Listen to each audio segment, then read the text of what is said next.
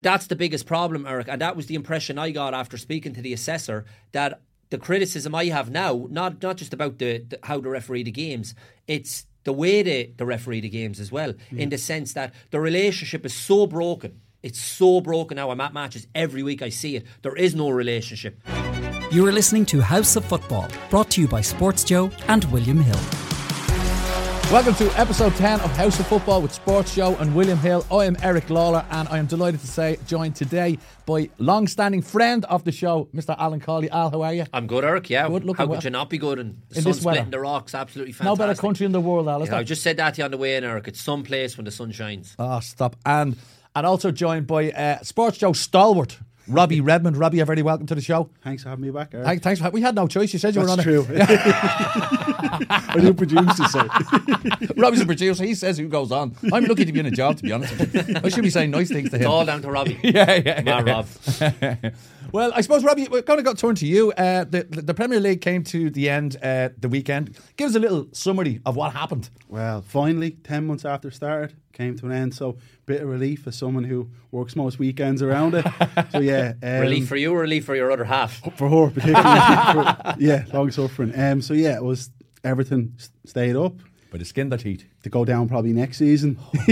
Probably. To a fair shell. And Leicester, which is kind of sad, but because they were so good, win the Premier League, then they fell off a bit, then they came back, and they had a great team under Rodgers and just collapsed the last while. So, yeah, interesting. But I think long term, I think you'll see maybe Everton might be in trouble this time next year, because even when the fans are celebrating, there were probably a sense of, actually, we're still in trouble here. Yeah, I think it was a Carragher said, don't celebrate the moment, give out to your board. Yeah. Get rid of that board or something like that. And of course, your former club. Gone, Eric. Like, what do you and feel I'm about not surprised. I was sad, but not surprised, to be honest with you.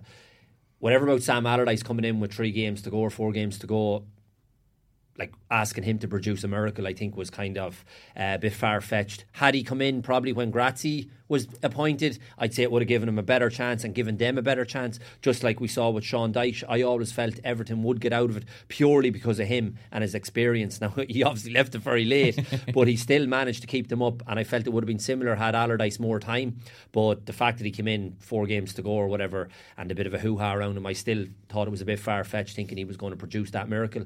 And they've just conceded too many goals across the whole season, Eric. And you look at the defending on Sunday, you go back to the game, even West Ham last week, the second half, how bad it was, and you think you're fighting for your life to stay in the Premier League. But ultimately, you look at that group of players, and I've looked at it all season, they're championship players at best. Right. I think the only one who would probably move now, whether he stays or not, but anyone who might be chasing him or after him, and he missed a large chunk, particularly in the second half of the season, is Tyler Adams. I think is a very good player. Yeah. And he was a big miss for them, obviously, when he wasn't there.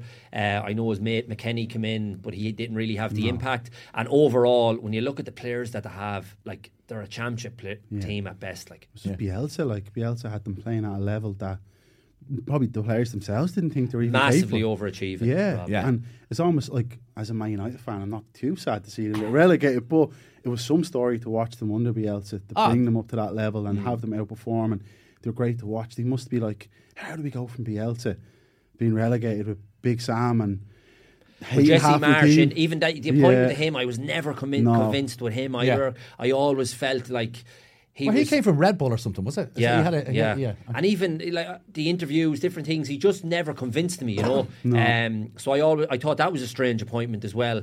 Then obviously he left. Was it Grazzi come in after him as well, and all, a strange appointment. And it was obviously whatever about's going on the pitch, there's a lot of stuff off the pitch, a bit of mismanagement as well, something similar with Everton, the trouble off the pitch. It's not always just what's going on the pitch either. You look at the clubs who were in those kind of positions and you think there's obviously trouble going on behind the scenes that we may not see as well. That always kind of is a factor, I find.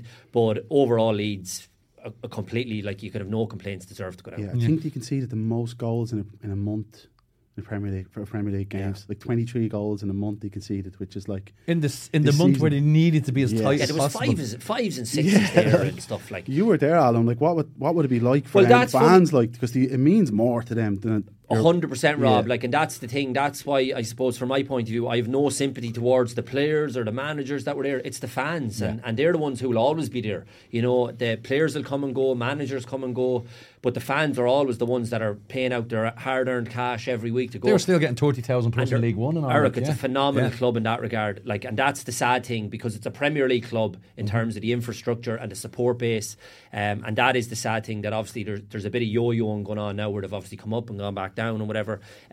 So that is the sad thing, because the fans are unbelievable. Like, they really deserve better. Yeah, and they do deserve better. Yeah, they're absolutely, like, even you look at the likes of a Bournemouth, or when Norwich were in the, like, I don't really associate those type of clubs as being Premier League. Yeah. Whereas I look at Leeds, Nottingham Forest, even Sheffield Wednesday. Yeah. Like, look at the stadium they have and the crowd, and not just because I was there, but you look at that club, it's made for Premier League. It's always been in the big league. When we were growing up as kids and all through the years watching it, you'd have Sheffield Wednesday as one of the clubs in the big time. Yeah, I always remember David Hurst. Because Man United were linked with him Brilliant for 20 player, years. Hurst. Waddle. I played against Waddle one day, Eric, and and he was about 40 and he was still doing the little shimmy, and you knew what was coming, the left shimmy, and you still couldn't stop it. What a player, Waddle. The likes of that stuff, you know. So I was delighted to see them go up yesterday, obviously, as well. But just in terms of the Leeds thing, it is the fans, you're right, Rob, that suffer. And then Leicester, I suppose, you know, like as Rob alluded to there, they won the league not so long ago, won the FA Cup not so long ago. Seemed like a still very well-run club. I know there was issues with investment there recently to the start of this season. Rodgers felt Rodgers called them out last year. They lost the Forest in the FA Cup, and he said, like, he went like full Roy Keane on them. It's like, there's some characters in here who aren't up to it. That was like a message to the board to go clear some of these guys out. Right. He didn't clear them out.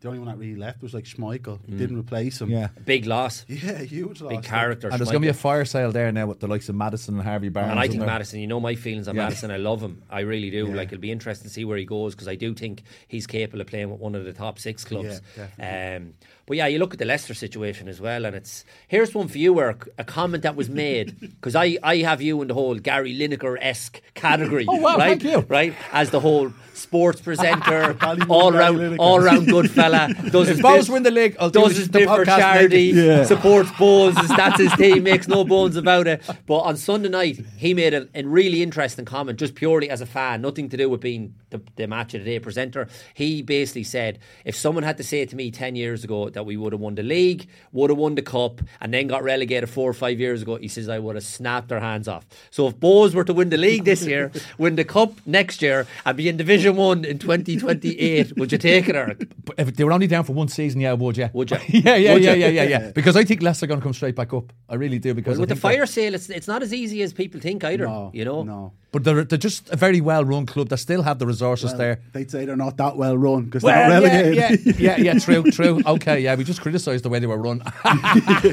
But yeah, they have the talent there. The talent base to come back up. And the fan base, the structure. Maybe, even 7 or 8 of them.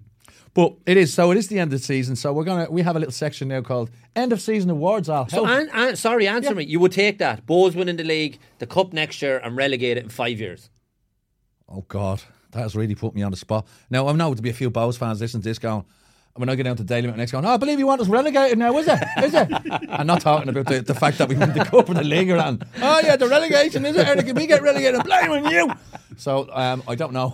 It's an interesting It's a really tough one, that, yeah. I could see where Lineker's coming from. He was adamant. Yeah, but he got heavily criticised by Leicester fans for saying that. I think it was the timing. I think it was the timing. They were very angry. It was too soon. Oh, so soon after the day they got relegated. Yeah, I think that's what he was just trying to be philosophical, I suppose, wasn't he? This time next year when they get promoted again, if they are...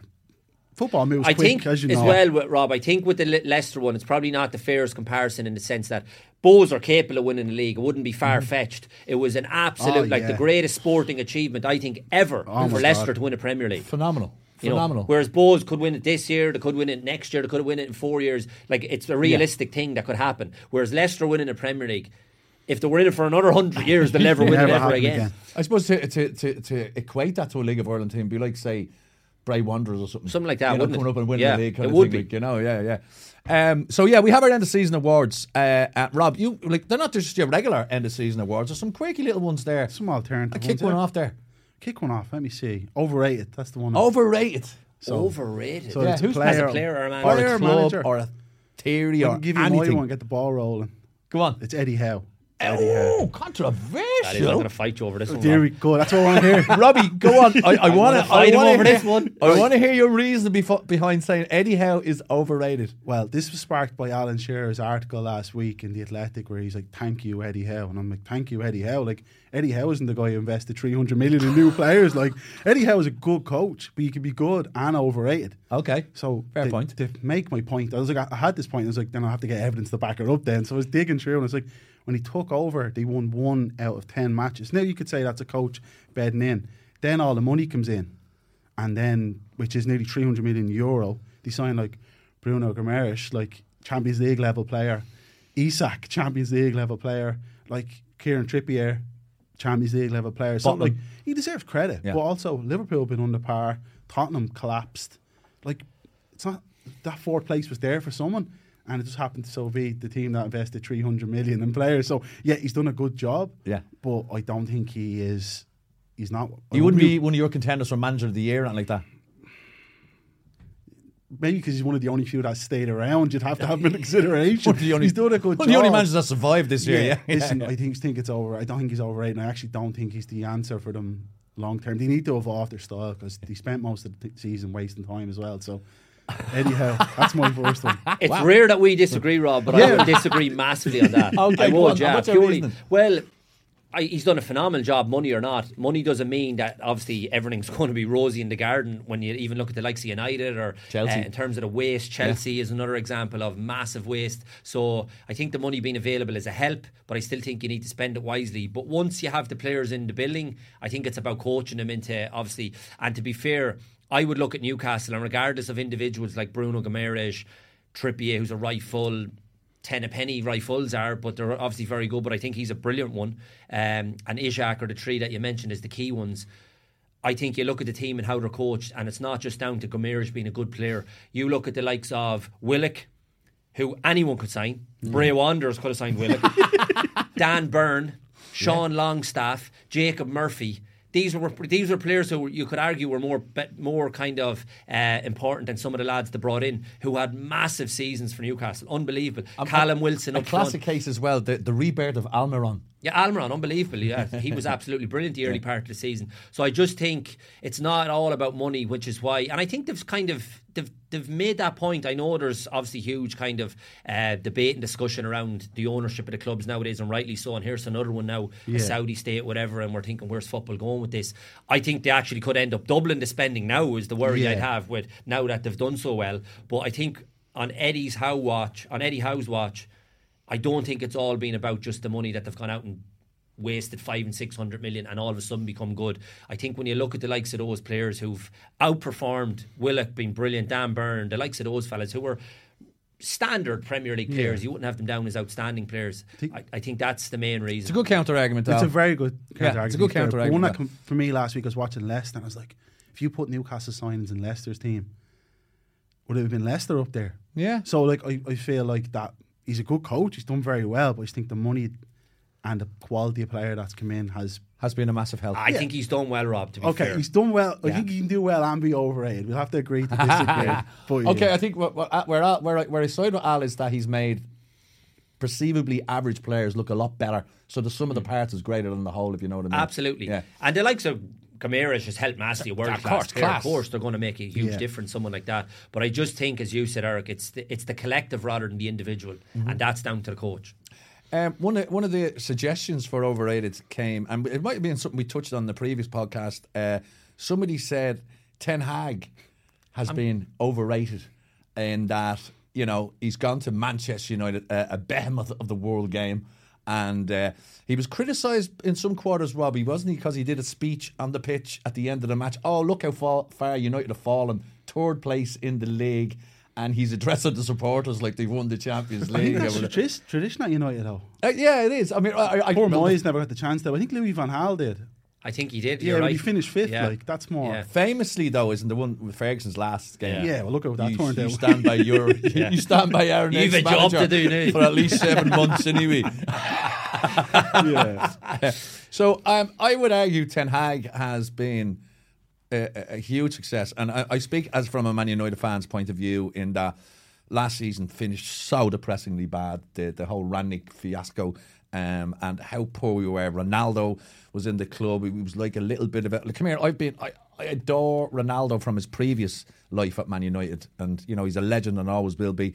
But I think the minute he came back to the club, things went downhill, and it was his ego and all that kind of stuff. Ten Hag came into a difficult situation. When I think back to last season, like there's talk this. Sorry, I'm going to write here, but Chelsea have just announced Pochettino as the manager. They're saying he won't start till the 1st of July, right? And I was looking at Chelsea fans on Sky Sports News yesterday going, he needs to start now! He needs to start now! We've got 14 players to get rid of and all that kind of stuff. I remember last season, Ten Hag finished up early with Ajax, I think it was. You're right. And came, and he was seen at Selhurst Park sitting in the stand watching Rannick and that United team. And he must have been going, what have I taken on here? Like, you know what I mean? But he went away, did his homework, made some signings, which everyone didn't agree with.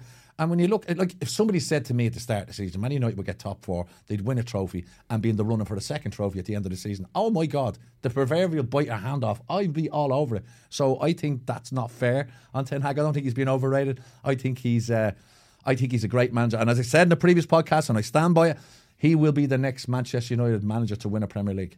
Okay. It's a big statement, but I don't think it's far-fetched. Yeah. I think there's some truth in that. Everything that you've said there, I would agree with as well. If someone had to say to you at the start of the year, considering what he was inheriting, and I agree with you as well, that was a massive play by him in the sense that coming in pre-season, because you're right, the Chelsea fans are 100% correct. Pochettino needed to start yesterday, not in the 1st of July. So Ten Hag was proactive there in getting his hands dirty, rolling up the sleeves and knowing, I need to give myself a bit of a head start here. I think the proof was in the pudding with if I'm not mistaken, Man United had an unbelievable pre-season last year where they were beaten all before them and people thinking, what's going on here, So I definitely think that helps. Then the whole Ronaldo thing, I think how he dealt with that, he came out of that looking like the main man as the boss, not being undermined, which was hugely important, especially nowadays as a manager. Like, it's important that you're seen as the main man, especially with the power the players have.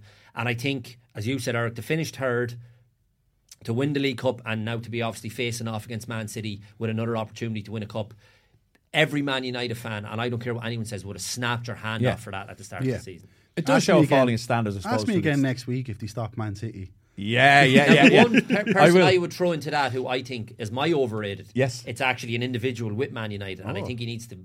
I know what you're going to say.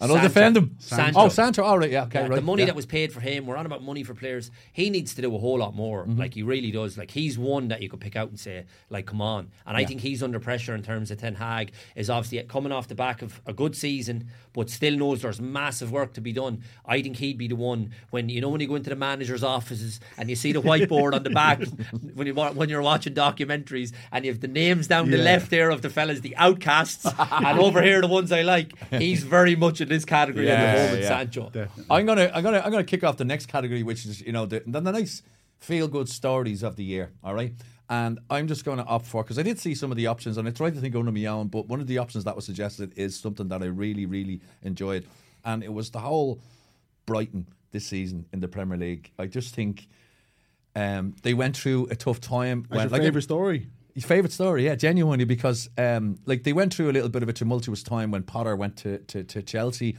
and they all thought, oh my God, that's Brighton's little bubble burst. De Zerbi came in. Not much was known about him, I suppose, in English circles, although he had a good track record in Italy with Sassuolo, and they played brilliant attacking football, went to Shakhtar Donetsk, brilliant football again, and then COVID happened, and so he was available.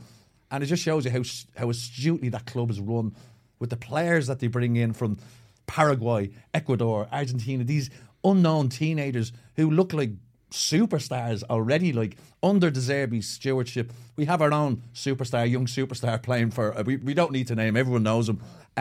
The way they play, and I'm so thrilled that there's a good news story in football, in that a club that's well run, invested in its youth, invested in its infrastructure, has a great scouting system, and the proof is in the pudding that they got European football for the first time in their history. And I take my hat off to Brighton this season. I would agree every word of that as well, Rob. And another thing, to go back to the Newcastle thing, the reason why I think it won't be all about money, and who's played a huge part in the Brighton story, is Dan Ashworth, who's gone in with Newcastle now as the chief operating officer, or whatever title to have, but basically the man upstairs, and he overseeing so much at Brighton. One of the best interviews I ever heard, actually. When Jake Humphreys on a Saturday morning, and they used to bring down a player from involved at the club, whoever they were covering that day. But Dan Ashworth came down. Check it out, people. Dan Ashworth came down one day, did about 8.5 minutes of an overview, basically, of what's happening at Brighton. It was about 3 years ago, if I'm not mistaken.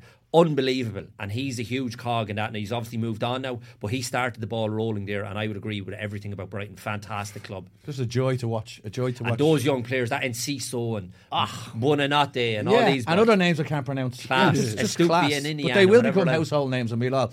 I remember, who was it? There was somebody who signed. Oh yeah. Remember when Gundogan signed for City? Even when he was a superstar at Dortmund, I was looking at his name, Gundogan.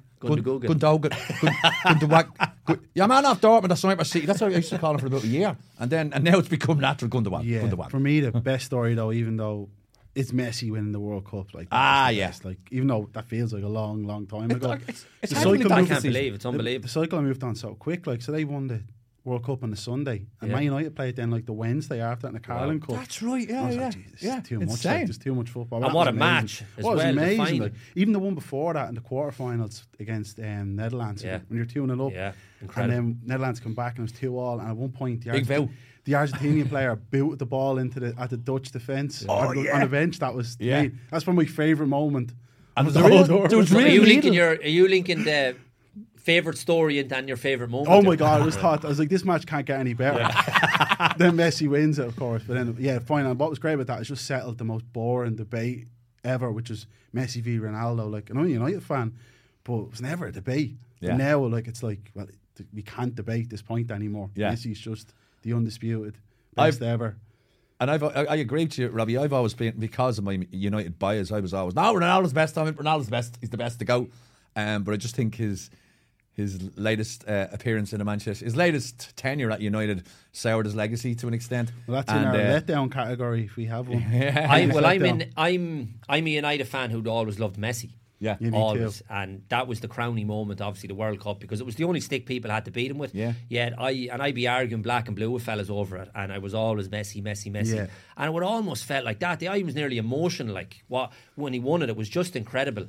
And imagine the pressure he felt. Like this is the thing. Hopes of a nation. There you go. Like that's like, regardless of the football side of it, just the fact that he had to lie in his bed at night thinking, it's all down to me. Like, what's going through his head? What does he chat to the missus about at the dinners? I can't believe this. This is all on me. What am I going to do here? Like, I'm thinking to get the hall painted. Yeah. What about inverted fullbacks? It's just so, and I'm linking the Brighton and the Argentina thing into my like story. So Alexis McAllister, who's a bit of an unsung hero. I don't think he started the first couple of games, came into the team, and I just think he's been a revelation, not only in the World Cup with Brighton, but that moment when he came back to Brighton and then going back to what you were saying about the club, and the whole of the staff was waiting on him, and they were in the corridor, and it was just unbelievable. Yeah. And I heard him in an interview last week after the beat United. Yeah. And he just spoke about, and it's something I love about all those kind of superstar players at times, especially South Americans, the humility he showed. He spoke after the match about getting man of the match, and they were all kind of all over him, lapping him up. And all he wanted to talk about was how thankful and grateful he was to Brighton for giving him a chance. He looked emotional the other day. Like, and this is a fellow who's here after winning the World Cup. You think he'd coming back thinking, I'm Billy Big Balls. He was straight back to training, just mucking in with them all, and I just thought fantastic, absolutely brilliant. Brilliant. So, but speaking of letdowns, can't mention Messi. And Ronaldo was such a letdown, because I was watching, if we have our biggest letdown award this season, it would be him, because I was watching the match against Fulham, and you're thinking this should be his send off. Like he should have just if he stuck out the rest for of the season with United, months, like just put his ego aside, come on for 10 minutes, score the odd goal, would still be the hero, get a send off, and then go off and play in Saudi Arabia. That would have been perfect end to it all. Instead, I'm not saying it's Ronaldo's fault now, but he's gone to Al Nassr, and they were 8 points clear in the Saudi First Division, and it's Piers Morgan's fault. It is. They finished second with a game to spare. There was something though vulnerable about him. I know he's been around a long time, but it's almost sad to see him kind of like thinking this guy Piers Morgan, he can trust him. Yeah, the road he went down as well. Go down that road with him and tweeting about it every 24 minutes. And, like, honestly, like criticising your players and your colleagues. Go to a sports journalist and say, look, and have a chat with him. But to go out the whole to Mr. Sensational, it was just the road he went down. He tarnished everything that was good about him. He tarnished, and he could have had such a send off. So we have to give him the biggest letdown. Yeah, definitely. Some people would argue, Robbie, I'll throw it out to both of you there now.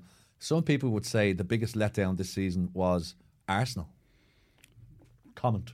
No, you couldn't. Ultimately, you couldn't, because they were never expected to be pushing Man City that close. But back in January, February, people were saying, I was going back checking it, like everyone was saying, they're going to win it. I was checking mid-season predictions from some publications in the UK, and all the journalists like Arsenal. But I think a lot of people forgot that the season was nearly a month behind because of the World Cup. Of course. And like, yeah, I wouldn't say they're a letdown, but you would have liked to see them push Man City a bit further. But I think they did as much as they probably could, and ultimately it was a great season. Really, when you step back. I mean, I got to a point where I thought, do you know what? This is one of them seasons. Arsenal don't look like relenting. They're going to win this. But I was saying Arsenal all along. Yeah. Right up until the last the couple of weeks where they drew with Liverpool, was it? And then them couple of defeats after, and that was the turning point. But I definitely couldn't accuse them of being a letdown over the course of the season. I thought they let themselves down in those couple of games that they should have won, especially the West Ham one as well. There were 2 up that day, and then to be 2 down, was it against Southampton so early in the game? That was the 2 weeks that killed it for them. But over the course of the season and some of the football they played, I think they've been absolutely brilliant. And when you throw in Man City and how good they are, and money, if you want to talk money, if they spent $1 billion or whatever they've spent, but they still have Guardiola, and the football they play and the points tally. Like Arsenal would have won the league over and over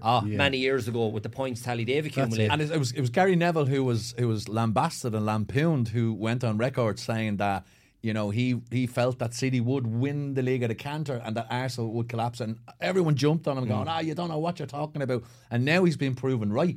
So it brings me nicely onto my next category. Can I just throw in my letdown? Yes. Sorry, Eric, to cut across you, but it's important I say this. Spurs have been my letdown. Yes. And the reason being, my little lad loves Spurs, and we've been over a few times, and the night we were in the San Siro, and obviously AC Milan went on, and we know they got well beaten in the semi-final, but Spurs had such a road that they could have been in that semi-final no problem, because AC Milan were so average, and we were there that night. And talk about going out on a whimper. I don't understand this. Like when you have so much at stake, and to play in the manner of you're just kind of going through the motions, I just don't get it. Like with a lot of footballers, and they're my major letdown. But on top of that, I think Harry Kane's been absolutely incredible. Amazing. And to score 30 league goals in a team that's been up and down and not even a word about it because Haaland is a monster, I think Harry Kane is phenomenal. And you know, if I was a Qatari businessman buying Manchester United, he'd be my first one. First one. Because Spurs were going to be what Arsenal were, which was pushing Man City. 100%. I think they were meant to be. They should have been. Yeah.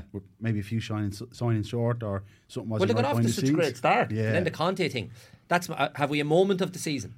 Oh, yeah, go for it. That's my moment. Yeah, because as I said, I've kind of grown a soft spot for Spurs, more so for the little lads. So I've watched a lot what's going on, and we've been over. And we were there the day Kane broke the record against Man City, and they were phenomenal, unbelievable. I'm thinking this is a great team, and Conte and them all. Next thing, you're watching them then over the next few weeks and kind of throwaway leads and defending like they don't give a shit. And then Conte goes on his rant. I love Conte. Yeah. And talking about passion and fire in the belly and all. And he's going into that press conference and tore lumps out of him. Yeah. And I thought, I knew there was no way back, but I absolutely loved every second of it. Brilliant. It was probably the first time, you hear like the manager loses the dressing room.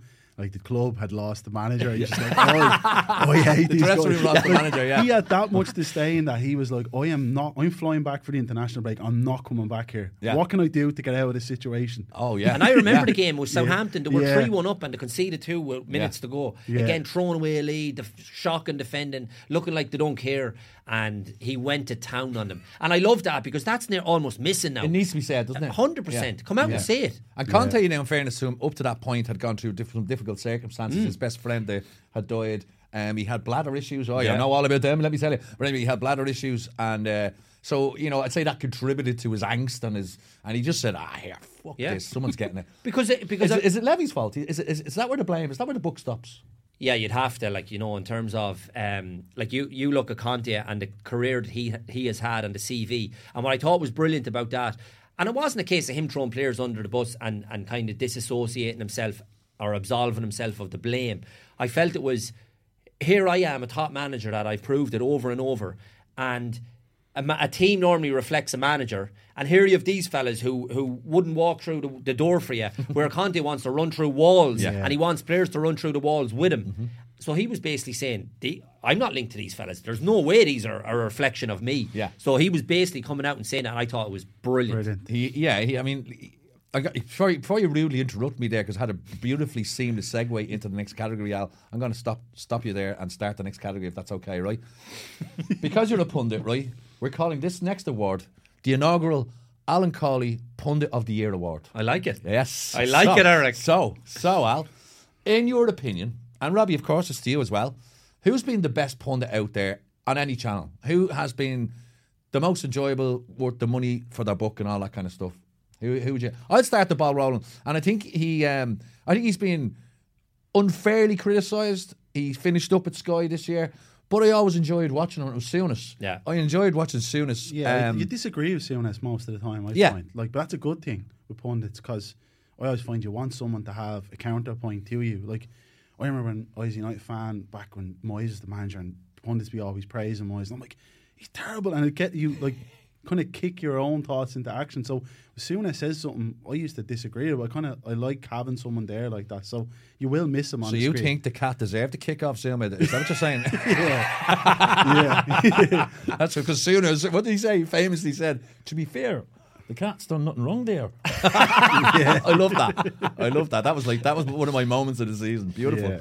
Souness is good. Yeah. I always liked and always respected Souness. Yeah, and always had a strong opinion. My favourite is probably, well, I have two.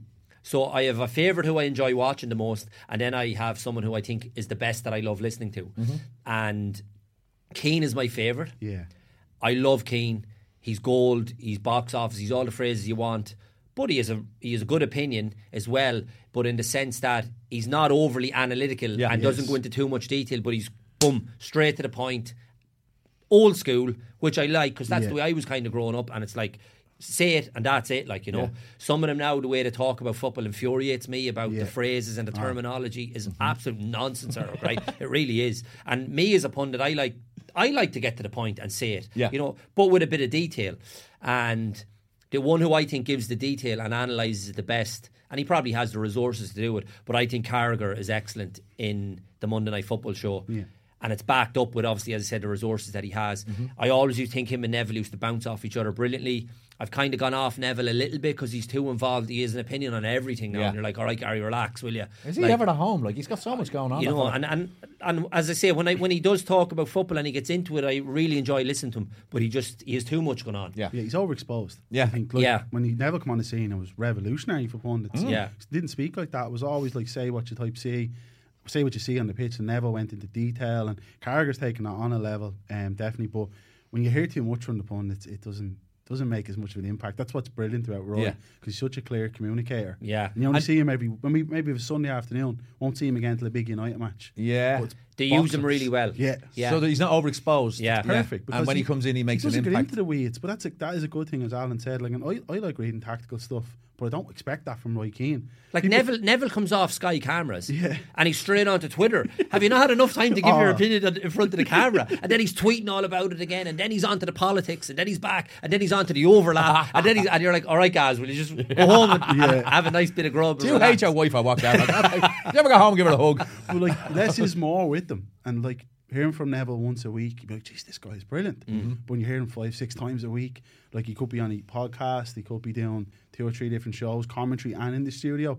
Whereas the beauty of Keane is that it's just Sunday afternoon, the hour after the match. He does his commentary as well. Here's another one I've just thought of. He does his commentary of Martin Tyler, and then to do a podcast for half an hour about what he just spoke about for the match. And I'm kind of like, all right, like, it could be Sky, like the golden goose that the... But as you says, if you overexpose the golden goose, that's it. You know what I mean? You're left with a rotten egg. But and Keane, the good thing with Keane is that he's really settled into it, because he used to hate being a pundit. Yeah. He used to say, like, it was basically bullshit. Do you think, Robbie, that he has accepted his role as this, for want of a better expression, soundbite creator, if you know what I mean? I thought he was going to go back to Sunderland. I remember he was linked to them last year at the job, and I was like, well, here's his chance. Like, someone's coming in for him. No one has come in for him in years. We turned it down. I don't know what it was, but he can make very good money, I'd imagine, just watching football and having an opinion on it. Yeah. And he speaks like the camera isn't there. Now, he's a bit more, I think, aware of the camera, like that baby line about Robertson. Yeah, they're right. Baby. He plays up to it a bit now. Yeah, his delivery's brilliant. But what I like about him is, like I said, I love reading tactical stuff, but I just like that he just gets to the point, and it's no... you don't come to Keane for an analysis like. Yeah. Like that, you don't go to McDonald's for a steak. Like, you know what I mean? Like, Keane's not going to give you what he can. This is what he's good at. He's straight to the point. He talks about. He doesn't go into, as you say, the tactics, deep tactics. He talks about commitment, effort. But the stuff that makes basic him, stuff. the stuff that makes him the fundamentals of the game are, Yeah. which sometimes you think are lost now because you have the fella talking about the low blocks and the 6s and the 8s, and you're kind of like, and all right, inverted wingers. And even though there's a place for that at a certain time, I think he can mix it up a little bit. But he's just. They didn't work hard enough today. Yeah, and the stuff is also the stuff that makes him unsuited to be a manager at the moment, which is his directness, his bluntness, is actually what makes him a brilliant pundit. Yes, because he's up in the studio saying this stuff. If he went into the dressing room and said that, like, they'd wilt. The players wouldn't be able to hack it anymore. Well, that's the content point that we're making. They can't handle it. One of his pet peeves, which I always enjoy, I love when Roy Keane is on a match and I see players hugging each other in the tunnel because I know he's going to have a comment about that. He's giving out about the hair at the weekend. That was great. I was saying to Eric that what was brilliant about that, he was true in a line going, he was trying to go to Real Madrid a few years ago. I was like, that was 8 years ago. 8 years ago. And he's still unbelievable. Because to him, that's lack of character. And Keane, this is the stuff that matters to him. So, yeah, he's great. And it's great that they only use him once a week, because when he's been on Monday Night Football and Carragher has the machine and he's going in depth, and Royce is like, yeah, like, what you want me to say? Like, he's a fraud. Like, that's what he's good at. Like, he said about, because obviously him and Richards have struck up a bit of a rapport as well. And I wouldn't be his biggest fan, but I think him and Keane obviously have something going on. He seems to like him as well. But he mentioned Fofana, was it, at the weekend? Oh, really? I missed this. Oh, Michael Rich says, I think Chelsea are going to be great next year. Pochettino, look at the players that are going to do it. And one who's going to be really pivotal is that Fofana, great player. He's been dreadful, Keeper. Straight in, like, nails him. And did Micah just go off and start laughing? There was one where, even the previous week, about Jordan Pickford. Yeah. And Kane made no expression towards Michael Richards. He's sitting there like this, but it was a wide camera shot, so you could see Micah's reaction. And he's not even looking at him, and he's saying, Pickford, like, you look at him, and people say he's a top goalie. He's not a top goalie. Michael Richards said he's a top goalie. He's not a top. And Michael Richards so that kind of stuff, and that's TV as well. You need a bit of entertainment. He's perfect for it. Like. But he's still making a strong point. Would we agree then that Roy Keane would be our pundit of the year? Absolutely. Yeah? Yeah, Roy would be. Roy, if you're listening, next time we're in Dublin, drop into the offices. We have a little trophy for you. What you might think of us. I'd love to sit in a studio with Roy. Yeah.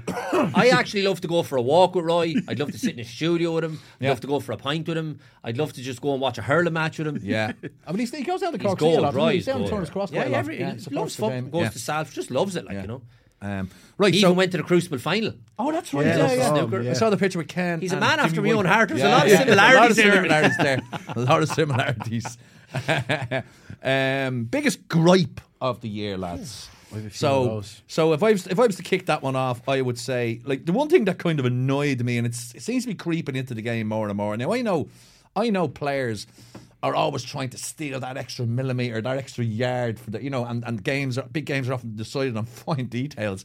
But the biggest gripe I have, and it seems to be becoming endemic in the game now, is there's a bleeding corner and you put the ball in the quadrant. Does that annoy you? And they try and put it as far away. I'm not putting it in the quadrant, they're going to steal half a millimetre here. And the linesman and ref always come over in a wasted minute going, sorry, you're going to have to move back half a millimetre. Other stoppages in the game are overlooked. That's it. Like, I haven't noticed that as much, but when you do notice the other stuff that's let go, you're like, why are they caring about a millimetre like that? Like, my biggest gripe would probably be time wasting. Like, I was at a match a couple of weeks ago.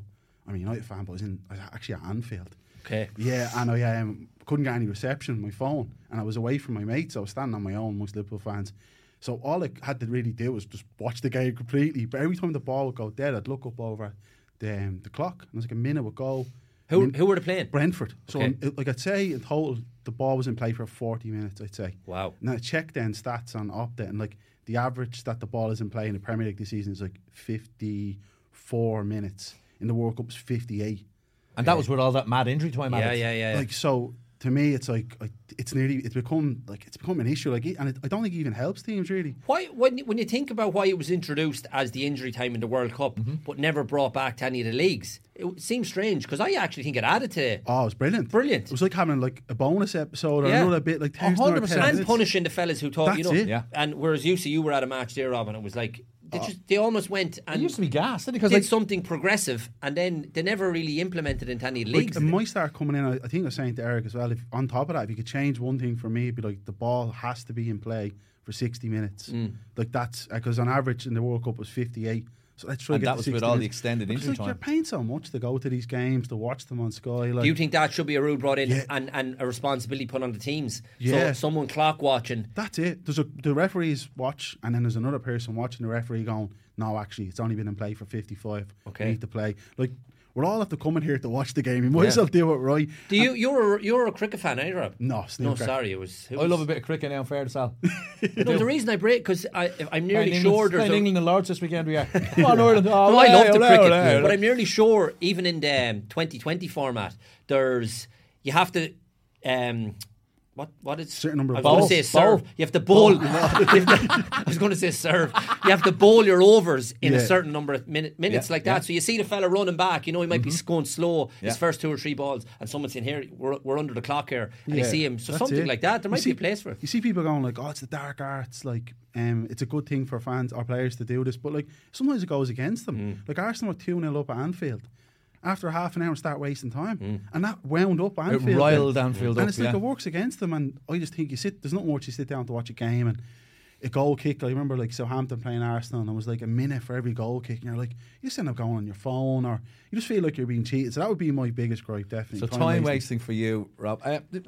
Referee now. I'm just about to say my biggest gripe. We haven't touched on the League of Ireland yet, but the standard of refereeing, and I know it's been well documented and well spoken about, and I've been one of them who've been critical of it, but I think it's gone to the point now, and I spoke to an assessor about this actually in Richmond Park recently, just to get their viewpoint on it, because it's easy for the managers to come out and slate the referees after every match, with rightly so in certain cases, or the likes of me in a studio. The example I used was the night we did the Shamrock Rovers Bohemians match, and a penalty, the tackle on Jonathan Afolabi, stonewall penalty. I think everybody could see it, and that has such a huge influence on the season upcoming. We're speaking about Bohs potentially winning the league, then they don't get the penalty, Shamrock Rovers go up the pitch, they lose 2-0, that could have been a 1-1 draw, and you'd have a different complexion on the league. So these decisions matter so much. And they go against Rovers as well. We saw on Turner's Cross on Friday night. And this is the thing, so it's not about a team, it's not about the Bohs penalty, it's not about Shamrock Rovers, not Sligo Rovers, a John Mann sent off. This is happening for all the clubs,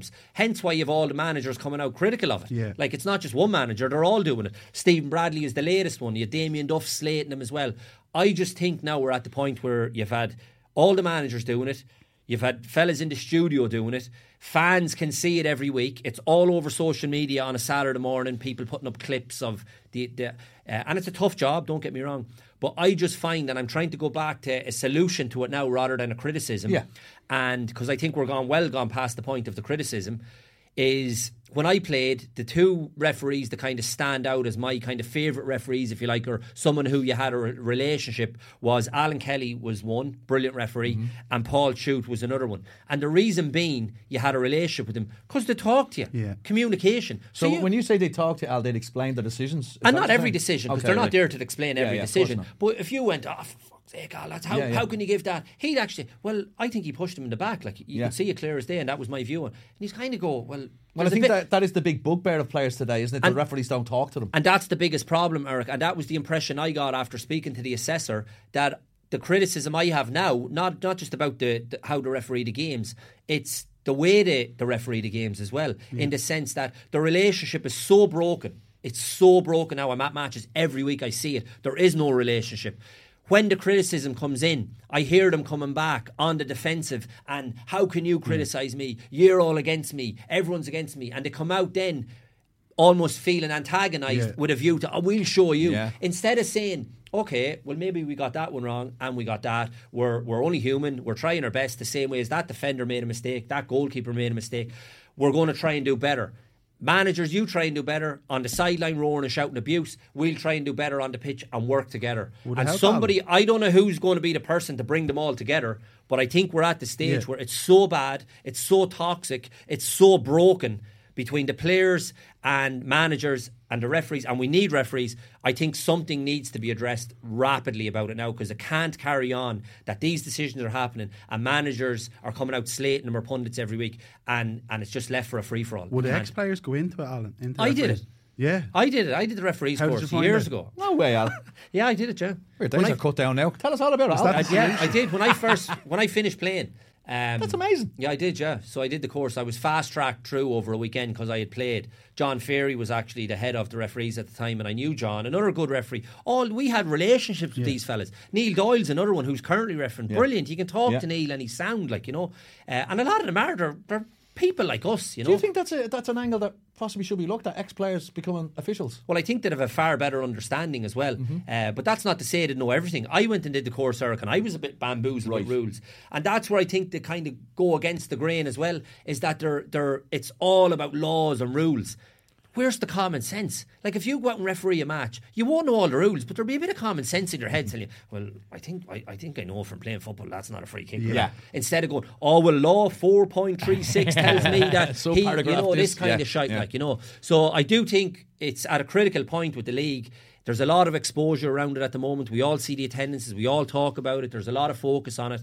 And I do think they need a bit of help, the ref. But rather than coming out and being on the defensive and feeling antagonised by the criticism, maybe go and meet the managers, or someone bring them together, basically. Someone bring them together and say, look, we all need to do better here. Let's try and improve things. It's even the same in the Premier League. Like, I wouldn't have been one of those type of players when I played at a low level, but even when I play and I watch it, Ballyfermot United's fine. It's probably that was a good standard. I'd never turn around and go, why the referee do this, why do that? Like, within reason. But this season, I just find it nearly impossible sometimes to watch. Like, it's just randomness. Like, it could be anything. Yeah, Like, just basic common sense. And, the decisions just don't seem to have any element of common sense. There's a lot of bad ones. There's a lot of bad ones across the league. As I said, the stuff Friday night, three red cards, you know, and Turner's Cross. There's a load of incidents over the course, and of course some are correct and some are not. But I just think there's too many big ones getting called wrongly, and we do know it's a difficult job. We have to say that, and we have a shortage of referees. VAR as hasn't well. helped it wider, and that's why I'm saying, Eric, I'm at the point now where, like, I've gone past the criticism. There's no point to me in saying this is wrong and that's wrong and he's brutal and this fella. I'm at the point where a solution needs to be found for this, you know, and we all need to be better.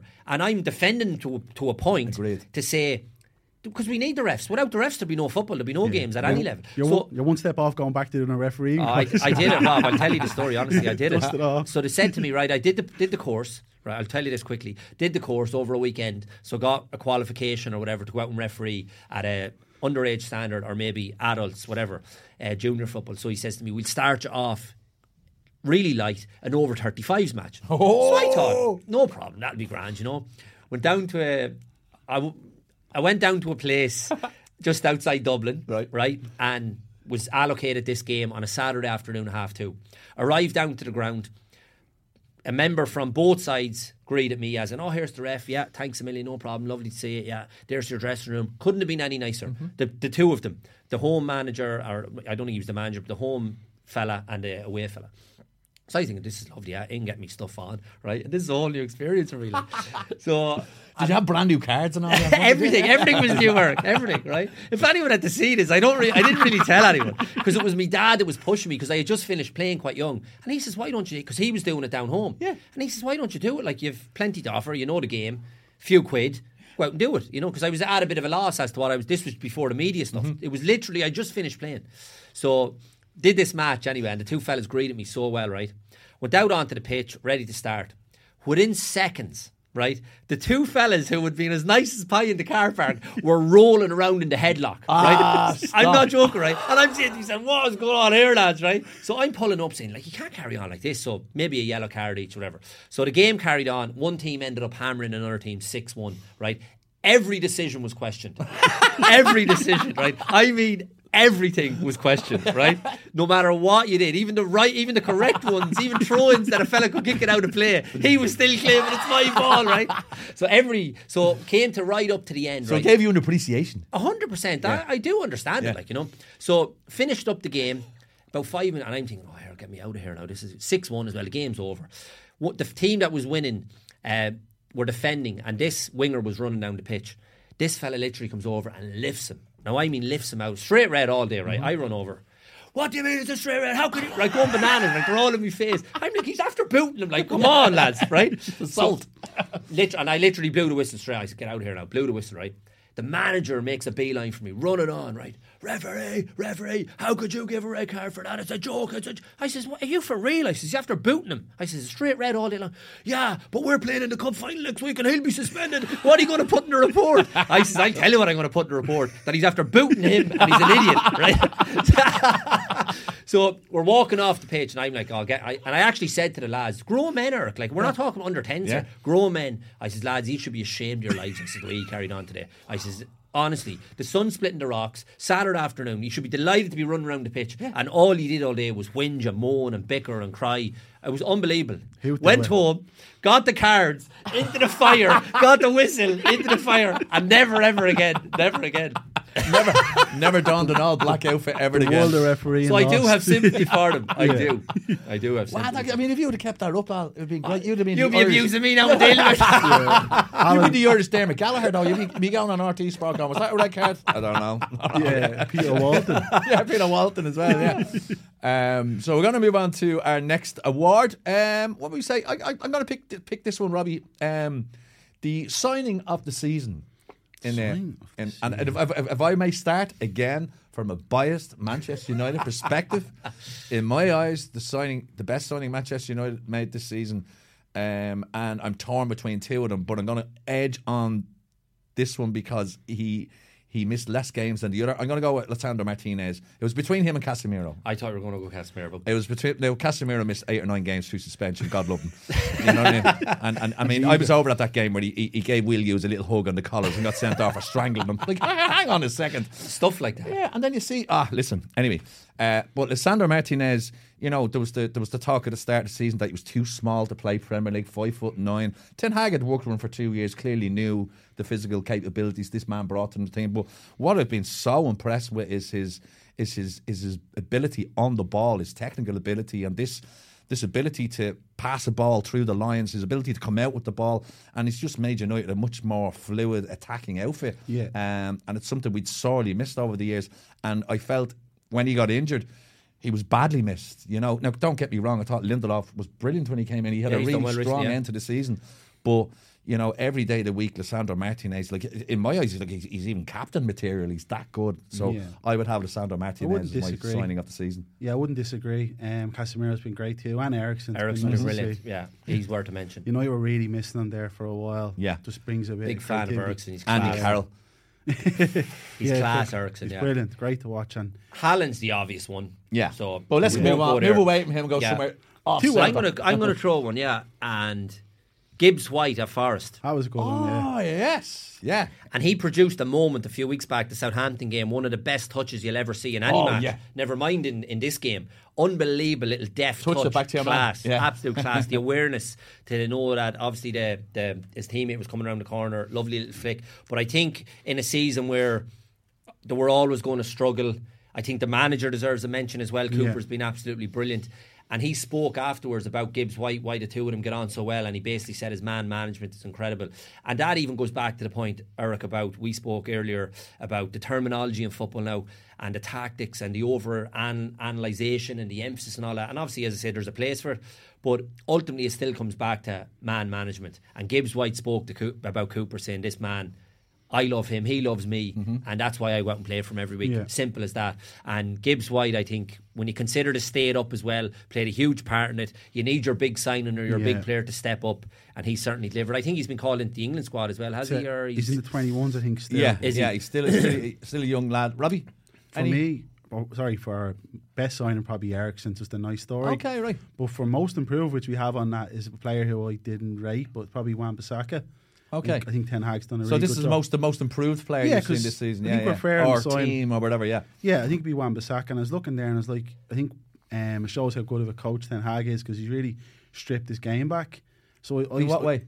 Like all these last full seasons, Solskjaer season, I was looking at Wan-Bissaka was averaging like 75 touches per game last season. This season under Ten Hag was 54. So in every metric you look at, that's mad because you think he's been more effective this season. Yeah, so like he's averaging 38 dribbles of the ball, which we're talking about deep into analytical stats, but these are just stuff you'd look at, and it's like now he's doing 33. He's averaging 52 passes per match instead of 63. Right, and he's still averaging like 2 or 3 tackles a match. So I think Ten Hag came in and looked at him and went, "Listen, mate, you're not particularly good at football Yeah. with the ball, Yeah. but we're going to work with you. And that's what a Stick good to your coach strengths. does. Yeah, like if you get the ball past someone right beside you, and They can they'll do play. it. Yeah, and Brilliant. so Great that's why point. I think he's been the most improved from someone who I would have been like, get rid of him, spend 50 million on another fullback. But Yeah, if to you the have po- a good coach, you're going to save yourself money at that level. To the point where I was saying I didn't know who I preferred in the team, Wan-Bissaka or Dalot, and I erred always on the side of Dalot. But over the last couple of months, I'm kind of going, Jesus, no, Wan-Bissaka's really Depends on the upped his game as well. yeah. Like I think against Grealish on Saturday in the FA Cup final, you'd want Wan-Bissaka. Particularly you look at these stats, and a lot of the time was maybe he wasn't getting the coaching that he needs, and you can see the work of Ten Hag in him and McTominay and Lindelof. A few of these guys who are like, oh, they're not up to much. You know, you can go out and get Look this like other- they're on the way out. But really, what they needed was a good coach. Now they won't be world beaters, No. but they're better than what they looked. But a you year can ago. improve them. Yeah. Well, that goes back to even my most improved would be Joe Willock at Newcastle. Yeah. I think he's been fantastic. Fits into that system again. If you, the stuff, the stats you were looking at there, Rob. I think if you look at the way they play as well in terms of the distance to cover, they're almost like that swashbuckling Liverpool rock and roll, just go after teams, like the intensity to play at, and he fits into that. Willock, he's up and down all day. Very good footballer as well. Obviously came through Arsenal. Wouldn't have been at Arsenal unless he was a good footballer. But I just think the energy he brings to that team. Joe Linton is another one that you're kind of thinking when they signed him as a centre forward, and you were kind of thinking, I'm not sure about this fella. Put him back into midfield. He's been a revelation. That's the one word to debunk my Eddie Howe argument earlier. Just Joe Linton, like I like know. look at the player I think he there's was. a few words to debunk that earlier. But that's all you should have said to me, Alan. Just Joe Linton, because he was like, he would probably do a job at Liverpool or United now. like, Yeah, unbelievable. And again, the energy to play at and he's like a crucial figure in that team. Longstaff, I think, as well as somebody you kind of looked at and thought would be just a standard Premier League player. I think he's gone up a level in that team with Newcastle as well. So Willock would be my one. I'm going to go with a team for most improved as an organisation. Given the start that they had and the crisis they seem to be in and how they finished, I'm going to go Aston Villa. Oh, yeah. And the job Emery's done there, taking over from Gerrard, who, obviously didn't have a great time of it and was moved on. But to see them finish so strongly this season. 49 points they gained since he came in. It's unbelievable. That's It's incredible. like, it's League probably winning up, form. Yeah, it's incredible. Like and just so difficult to beat now. Yeah. And they've got players who are good players, but he's made them better. The likes of John McGinn, the likes of Ollie Watkins, they've become like Great superstars. players. Yeah. Like, you know what I mean? Like And really, their really confidence good is gone players. under Gerrard. You don't be kicking anyone while they're down, but I think course. this season you're seeing the difference in the really top coaches and the guys who need to do a lot more work, like poor Lampard and Gerrard. Like, there's levels to it. Like, yeah, there is, of course. And Mings obviously struggled, had the trouble with Gerrard. He's been a revelation under Back in the Emery. England squad. Just again goes back to manager liking Eric. So much of it is that, you know what I mean, and a rapport, a relationship. A manager makes you feel 10 feet tall, going out on the pitch. You have confidence playing under him. So he's a prime example, but named in the England squad as well this week, where obviously he was kind of castigated and take the armband taken off him under Gerrard. Which is not going to improve anyone's confidence or make them a better player. We're going to move on because time is running away from us, chaps, and we're going to do something that we not many podcasts would do until the start of the season, but we're miles away from the start of next season. But we're already going to do predictions for next season. That's what we're going to do well. That's what we're going to do well. So I'm going to throw one out there, right? One of my predictions is Little Luton Town will stay up. Brilliant. There we go. Yeah. Very good story. Yeah. And all the memes that are going around now at the ground. You see, the funniest one I did see though was the when they go to VAR, they'll have to walk into one of the houses and do and rewind on the Sky Plus remote. I haven't seen that. That's brilliant. Sky Plus remote and go, yeah, that was a penalty. Go back out onto the pitch.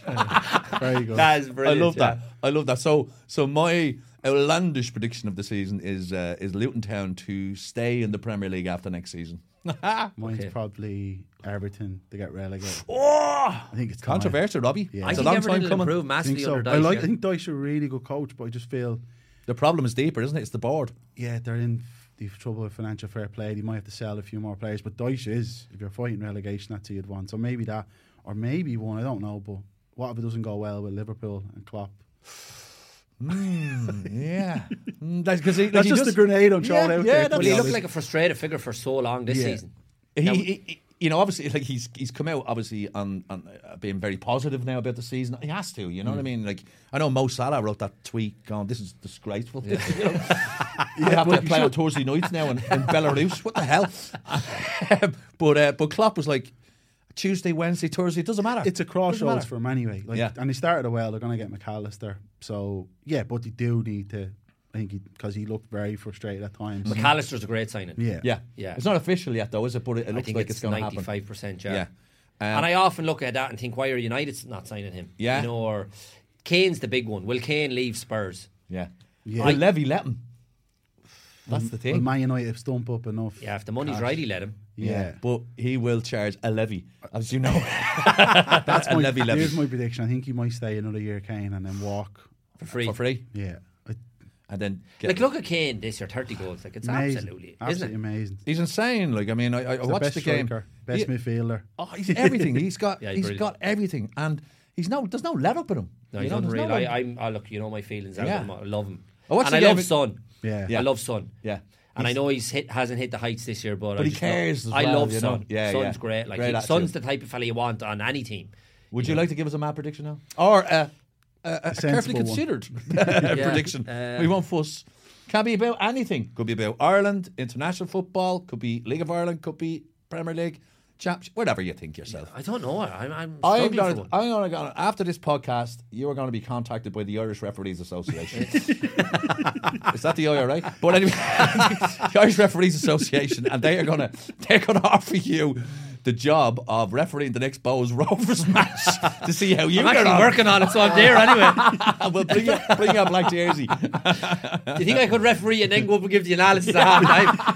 Yeah, but Gary Neville's doing everything. Why not? You know what I mean? Yeah, so here's a bold one. Referee standards to improve off the back of this. Whoa, steady on, Al. Steady on, Al. That must be sunstroke, is it?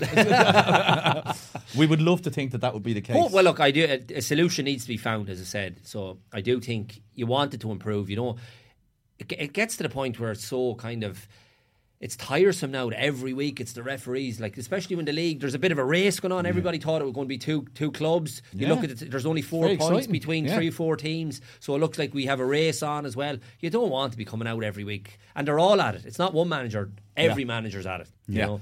And you just wish it was all about the football and not about the officiating. You don't mind the odd weekend, but like every week. Constant, but I think, social media hasn't done them any favours either as well. People have cameras and they're showing them on the next morning. And stopping and pausing clips and all. It always makes it look worse as well. You can't really, So I do have sympathy for referees, but up your games, you hear me? So we, as Eric Ten Hag said on his on-field speech there at the weekend, he said, we had a great season, but there is one more match. And that one more match is this weekend at Wembley. It is Manchester City against Manchester United, the first all-Manchester FA Cup final, which is bizarre, really, when you think about it, isn't it?